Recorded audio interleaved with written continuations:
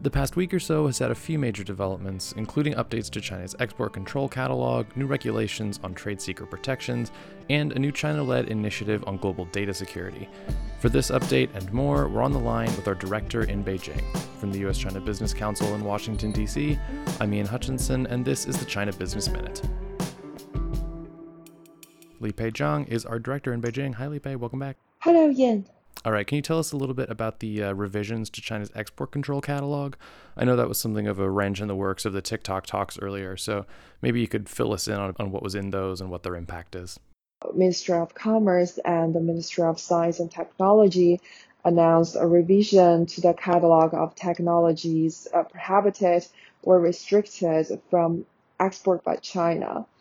The catalog is part of China's export control regulatory framework, and the draft MOFCOM released a call for comment to the revised catalog in 2018.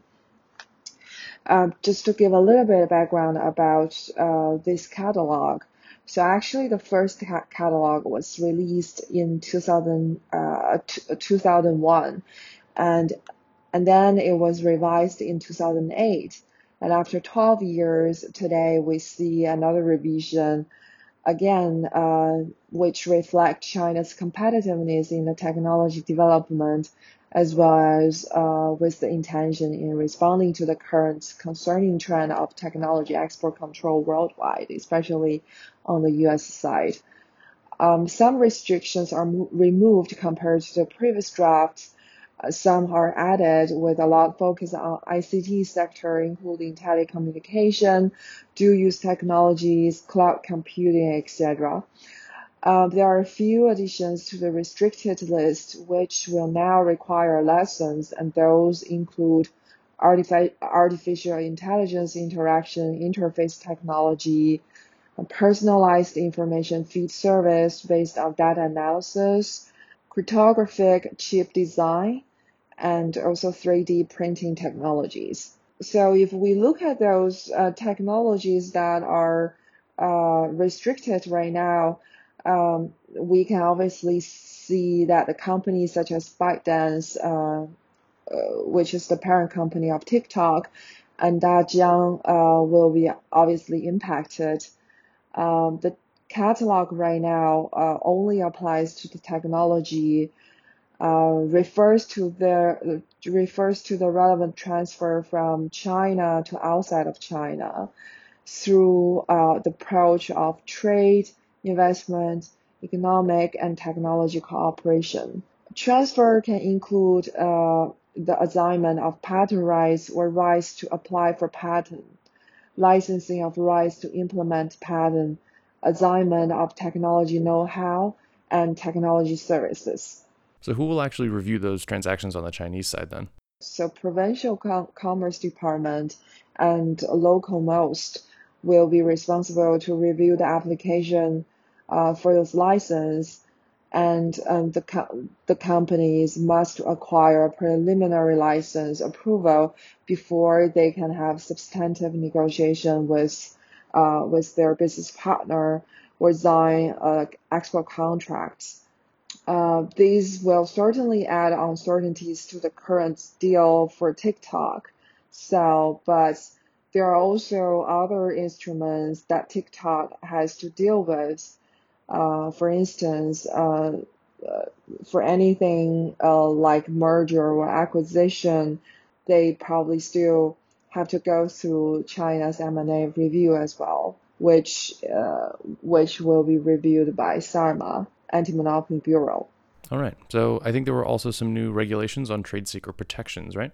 The State Administration for Market Regulation, SARMA, released the regulation draft on protecting trade secrets and is currently collecting public comments until October 18th. This provides 40 days comment period, which is in line with the Phase 1 agreement commitment. It aims to replace the outdated regulation on prohibiting trade secret misappropriation, and the most recent update was back in 1998. And the new draft aimed to serve as the implementation regulations for the clauses concerning trade secret in the anti-unfair competition law, which was most recently updated, revised in 2019. It is important to note that it's been a long-term advocacy point for USCPC to encourage Chinese government to issue a separate set of legal regime to protect trade secrets beyond covering under the anti-unfair competition law. And we are glad to see Chinese government is making efforts towards that direction, although to having a separate law for trade secrets might be a long-term goal, but at least we see more detailed measures from this draft. So what are some of the details in that draft? So the draft actually refined the definition for trade secrets, and it covers three key components, including being unknown to the public, capability to bring economic benefits to the owners, and for which the owners have adopted confidentiality measures. It also specified and expanded the scope of acts that can be considered trade secrets misappropriation. It also listed 6 scenarios to define the definition for serious circumstances, which should be sanctioned, and those were originally vaguely defined in the anti-unfair competition law. The burden of proof also shifts to the accused party if the right holder provide preliminary evidence that are defined in the draft, and those are quite inconsistent with the Article 1.5 of the Phase 1 agreements.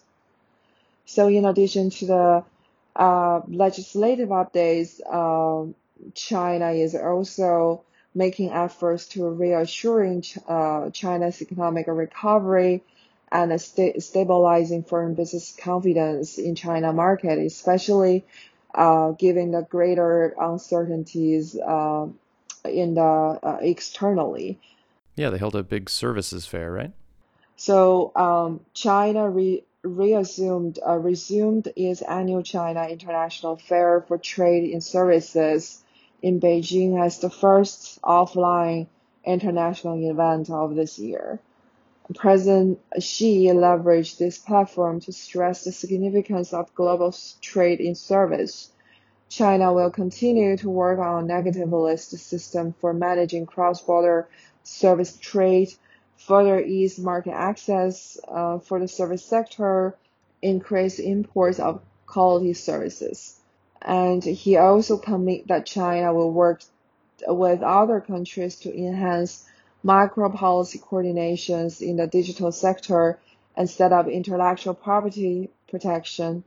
He also advocates to work together to promote mutually beneficial cooperation. So following his speech, there are a number of new initiatives were also released by Beijing municipal government to further protect foreign investment, including cleaning up policies and rules that are against foreign investment law, and to ensure equal treatment to protect fair competition in the areas of government procurement, standard setting, financial subsidies, industrial policies, science and technology policies, qualification licensing, registration, listing, and financing. And Wang Yi also announced a China-led initiative on global data security there, yeah?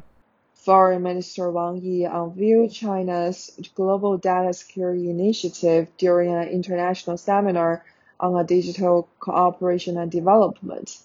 This initiative is explicitly hoped to serve as a blueprint for formulating international data security rules and comes on the heels of the United States Clean Network Plan.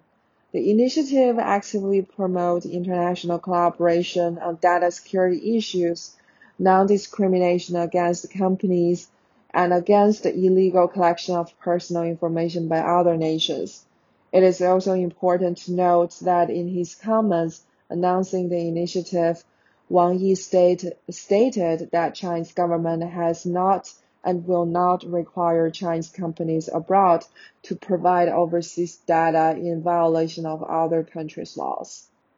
So I think we are clearly to see those diplomatic or economic measures are actually quite in line with China's current economic interests, as well as tackling some of the global challenges that China is facing.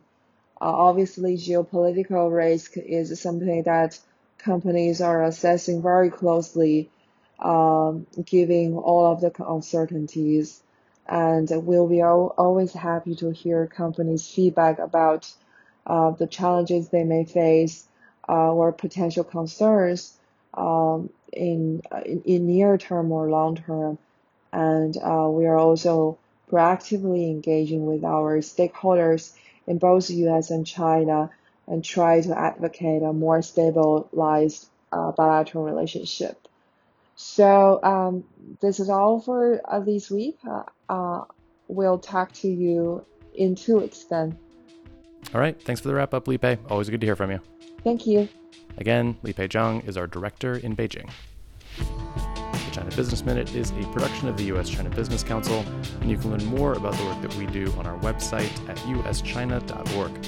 If you like the show, please leave us a rating and review. It will help other people find it. And as always, thank you for listening, and we'll be back next week.